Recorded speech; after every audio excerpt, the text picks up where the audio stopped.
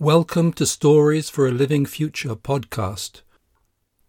Over the last 2 years, I have written a number of stories about returning our consciousness to the living earth, a numinous world alive in both matter and spirit.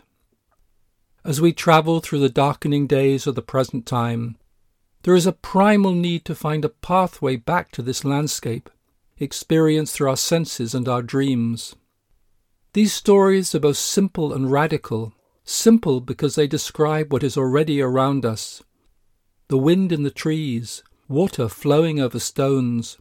Radical because they point to a fundamentally different quality of consciousness, which belongs to both our distant past and our possible future. Presented here as a series, these stories are an opportunity to become immersed in this landscape, physical and imaginal, and through this shift in awareness to be able to walk towards a living future. A story of beginnings. A personal story of memories of magic and wonder. As the seasons and the years pass, I have watched with a deep sadness how shadows have fallen over our world, how it has grown in divisiveness, the miasma of fake news, the distortions of social media and conspiracy theories. And while our ecological crisis has become more tangible, fires, floods, climate refugees, our civilization appears still addicted to the old story of economic growth, despite the simple truth that our present way of life is unsustainable. And then the war in Ukraine, dehumanizing, genocidal, destroying cities and towns while causing famine for millions. Watching our world burn, social and racial inequality and injustice growing, the darkness becoming denser. In the midst of this darkening, I find myself grieving for a beauty and wonder being lost. For years now I have been haunted by ancient memories of an earlier time, before what we think of as the fall, when the worlds of light and the powers of creation worked together in sacred relationship. It was a simpler time, when humanity was still young, and the divine was a tangible presence in the air around, like the first sweetness of spring. There was a knowing present then that has now become deeply hidden, a knowing of the sacred purpose of creation, of its beauty and wonder.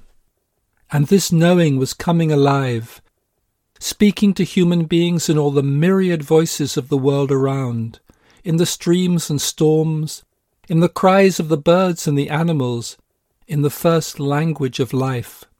It was the joy of life communing together, and we were a part of it all, part of its song and dreams. This is what I remember. So much was given at this time, when the soul of humanity and the soul of the world were bonded together, and the earth showed her generosity. The land was pristine and its sacred nature known and praised. It was a time of beginning, the time of the original instructions, when the servants of light began their work of awakening the world.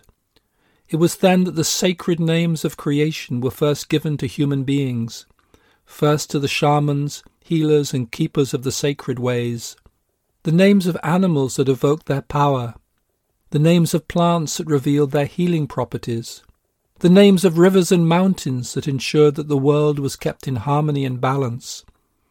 And through them, humanity and the created world came into a new relationship and sang together.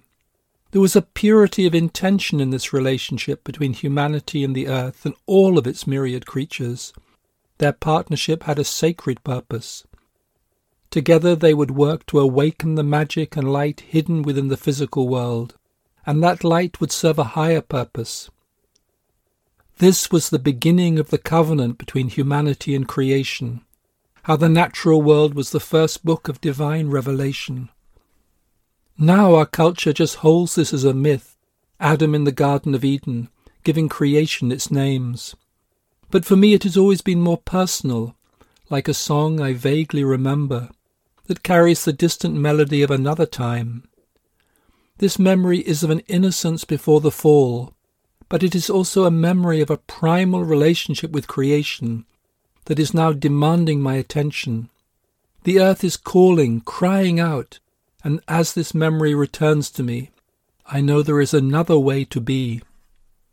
We cannot return to the innocence of this earlier time, but this bond between humanity and creation remains, hidden beneath all the debris of our culture, the inner and outer wasteland we have created. The mystery and power of the names remain, the primal magic woven between the world of light and the world of creation. And we can reconnect to this magic, this awakened relationship with the earth and its interior worlds. It needs to be reclaimed. It needs to be remembered. The magic that belongs to the real wonder and mystery of creation needs to be reawakened, reconnected to its source in the light. When I remember those earlier times of walking the earth with the power of the names, there was such joy and love in this communion with creation. In my first experience in this life of waking up, when I was 16, I found myself again in the garden of creation, with the sunlight reflecting off the waters of the river near where I lived. There was even a small walled garden, full of flowers, where I would spend many of my free hours. It was an awakening into the earth's beauty and wonder, its fragrance and light. And those first weeks of awakening still remain with me, like the memory of a first love. Years later, when I was given my first full experiences of oneness, it was also in nature. Walking in the hills of Northern California, again in the sunlight, this time with the waters of the Pacific nearby. This primal beauty of creation has been calling to me for many years, reminding me of a time when the world was younger and unspoilt, before the darkness and the troubles came. And now I need to return to this inner quality, this note that belongs to a deep love for the earth. I need to live this link of love within my heart and soul and body. Otherwise I will become stranded in the wasteland of our present increasingly toxic civilization. This is the grief that haunts me, this passing even more poignant than loss of species, wildflower meadows we may never see, choruses of birds we may never hear, a grief that does not belong to our sanitized lives.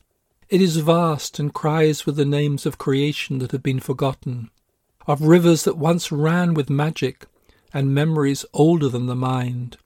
I can never forget the wonder of the first dawn, of the awakening of the songs of existence, of the ways the worlds were woven together. I do not ask to remember, but neither can I dismiss these echoes of what has vanished, like the ancient forests clear-cut by centuries of progress. In the time before time, the history of our world was written, when life was sung into existence, and the angels were given their places to guard and protect. That was when the ley lines, the energy patterns in the earth were formed, when the levels of magic were created, when the inner and outer worlds began their great divide. And now, thousands of years have passed. So many tides have come and gone, and we stand in the time of the great forgetting, when humanity is farthest from the source. Yes, there have been eras of darkness before, terrible destruction, but never such a forgetting. We have forgotten that our world even has a history that was written before the beginning. This is why we stand at a door never before opened, at a crossroads never before reached. And how many of us are left who remember, even as we all carry the scars of what has been forgotten, the great sorrow of generations. I remember so well when it was not like this, when the colours sang in the air and magic was not a mystery, but a way to live. Yes, there were years of hardship. There have always been times of hardship. That belongs to the ways of nature, the barren years as well as the bountiful, drought as well as rainfall. But this present time of forgetting is something else, not a chapter written in the book of life. It was noted only as a symbol of what might come to pass, a distant possibility. And yet this is now what is all around us, is the story of today. What is it that I am witnessing? And what does it mean to be present at this time when the wells run dry and the air is toxic? And where are those who hold the balance of the worlds? The rainmaker sitting in his hut holding an inner equilibrium, the monk whose prayer beads and mantras keep the worlds in tune. And what do we even know of these things when we cannot begin to grasp the significance of this moment, this time when even the existence of the inner worlds has been written out of the pages of the present civilization? Yes, a few essential things remain, like joy and love and the beauty of the stars or a sunset. But where are the dreams to guide us, the teachings to follow? Even spirituality has just become another commodity to be sold in the marketplace. Of its deeper truths there is hardly an echo. Remembrance is both a blessing and a curse. It would be so much simpler just to live the moment as it is, knowing nothing of what has passed, to believe that what we experience now is all that there is. Like a child who knows only city streets and has never seen a meadow of spring flowers or a forest golden in the fall. Yet love and laughter remain. Tears and heartache keep the soul alive, and in our hearts there is a seed of a future that returns to the beginning, to when the source ran free and the names of creation sang in the wind. Could it be that back in the very beginning, before the division, before all the power plays, before even the misuse of magic that damaged so much, the relationship with the divine was simple companionship, friendship and love? The awakening of magic was part of the story of creation when human consciousness first appeared. The natural magic of the earth allowed us to experience the wonder and mystery of creation, how all of creation embodies a divine purpose. It can be seen, for example, in the cave paintings in southern France, whose animals have a shamanic dimension. Tragically, this early magic began to be misused for the purpose of power. And this started the split between the worlds, the inner unseen worlds and the physical world of creation. I sense a calling to return to this primal relationship, awakening this magic that is still present, although mostly hidden within creation. The magical relationship between the worlds is a part of our heritage which we have mostly forgotten, although we still speak of a magical moment when the numinous energy of the inner comes into our outer world. But then we walk together, feet touching the ground, hearts singing the songs of creation. This was the time of naming, when God taught Adam all the names, all of them, and the world came alive through this pure magic. It was a time when rivers and trees sang their true nature, and everything was alive with divine presence. Maybe this is what is called the Garden of Eden, but then it was just the way things were. More and more I am drawn back to this ancient memory like a distant heartbeat. There was this companionship with an other who is not other, this friendship with the divine and all of creation as a simple song for which I now need the words. And there is a tenderness in this remembrance, which also feels like a reunion, a touching. I often wonder at the meaning of the fact that when I first awoke in this life, that summer when I was 16, I found myself back in the garden, with the lights sparkling on the waters of the river and flowers alive in colours I had not known existed. Was this first experience both a foretaste and a memory, a door opening into another world that had been always present, even if long forgotten? That time was a prayer without words, a prayer because all of creation was alive with light, and I could sit and see it all, the water flowing around my hands as they dipped into the river. Was this how it was in the beginning? Earth as a prayer that came alive with its naming. As I have said, these ancient memories haunt me, memories of a time long, long before any religion, any need for a form of worship, because everything was this simple essence, this light upon light, the divine creation, and those of us who walked the earth then, who knew what it meant to be truly alive. Was this the most ancient form of companionship? Creation, creator, and human beings hand in hand, when it was all one sacred being coming alive, like the very first dawn. And so now, after a spiritual journey that has taken me far beyond this outer world, into the formless and beyond, experiencing the substance that underlies everything, that is and is not, what we may call reality, though it has no name, After knowing this reality that is imprinted in every cell and starfish, I returned to this simple garden with something like the longing for a first love I never fully knew. Here is where it all began, in this life, and I also sense many, many lifetimes ago. This is in the beginning of the story, when the divine did not have to be looked for, when there was a friendship that embraced everything. Then all was known in its true sense, and every blade of grass, every person and every dream knew where it belonged. And here in this world, where human and divine could meet and speak of the wonder of what is, spirit and matter did not know any division. Later it all began to change, and that is the story of human evolution, the myth of the fall, the beginnings of religions as a way to reclaim part of what had been lost. It was also when earth magic began to change, ceasing to be a simple celebration, a calling out or singing of its own name, as gradually, over millennia, the spirit withdrew into the inner worlds, and heaven and earth grew separate, and much spiritual work also withdrew, away from the earth and the patterns of creation, often to a place of retreat from the world. Something within creation also became hidden, a light became lost. And so an ancient friendship, a familiarity with the divine, became covered over and distorted. We then had to find ways to return, devise spiritual practices to reconnect with the light within us, and the patterns of distortion that covered the earth became stronger and stronger, until today we find ourselves in a world that has lost its way, that is spinning more and more out of balance. Looking at this world today, we see darkness more often than light. The primal song of creation, when the rivers and the mountains touched us with sacred music and meaning, has almost faded away. Instead there are the noise, the pollution and the distortions of the wasteland we have created with our greed and desires.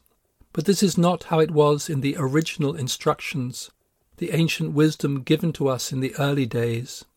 And those instructions are still present if we know how to look, how to remember, if we dare to return to this deeply human way to be with the Creator in her creation, with our feet touching the ground, its magic can come alive again.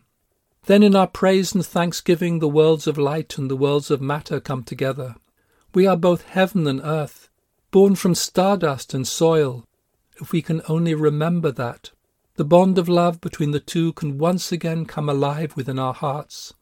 This is the prayer and the promise that have held me here in this world. In this memory of how it was in the beginning, this story that belongs to the earth is also my own story. This is the thread I have been trying to follow, the thread woven through lifetimes and across oceans. And in this story more and more, I am left with my simple human self. That is why I like to dig my potatoes from the ground, potatoes that I can bake for my dinner and have with melted butter and cheese. Somewhere deep inside, I do not understand why it had to go so wrong, where we had to forget and abandon the old ways, the ways of respect and reverence for the earth and the divine, for all that is sacred, and why the magic within creation had to become hidden. And yet I am also a part of this culture that is forgotten. That was my childhood in middle-class England, until a Zen koan awoke me in the garden, with the flowers and their fragrance and the sunlight and the river. And now, over half a century later, as an old man sits in his garden watching the flowers, the birds at the bird feeder, the colours in the garden changing with the seasons, I know that this primal awareness is like a seed of consciousness that we need for a new story, for a new way of being with the earth. We need to return to the beginning, to the moment when magic was fully alive, when we were present in an animate earth with all of our senses awake. This moment, being outside of time, is not so far away, waiting in a land we have dismissed and forgotten, that our rational selves have censored. How this seed will flower and flourish, how a new story will manifest, belongs to the mystery of evolution, how a new era can be born. But now it needs our attention, holding it in our hearts, our imagination and dreams. and we can nurture this seed with the grief for what we have lost. This has been the Stories for a Living Future podcast with Llewellyn Vaughan Lee. Thank you for listening. For further information or to subscribe to this podcast, please visit our website, workingwithoneness.org.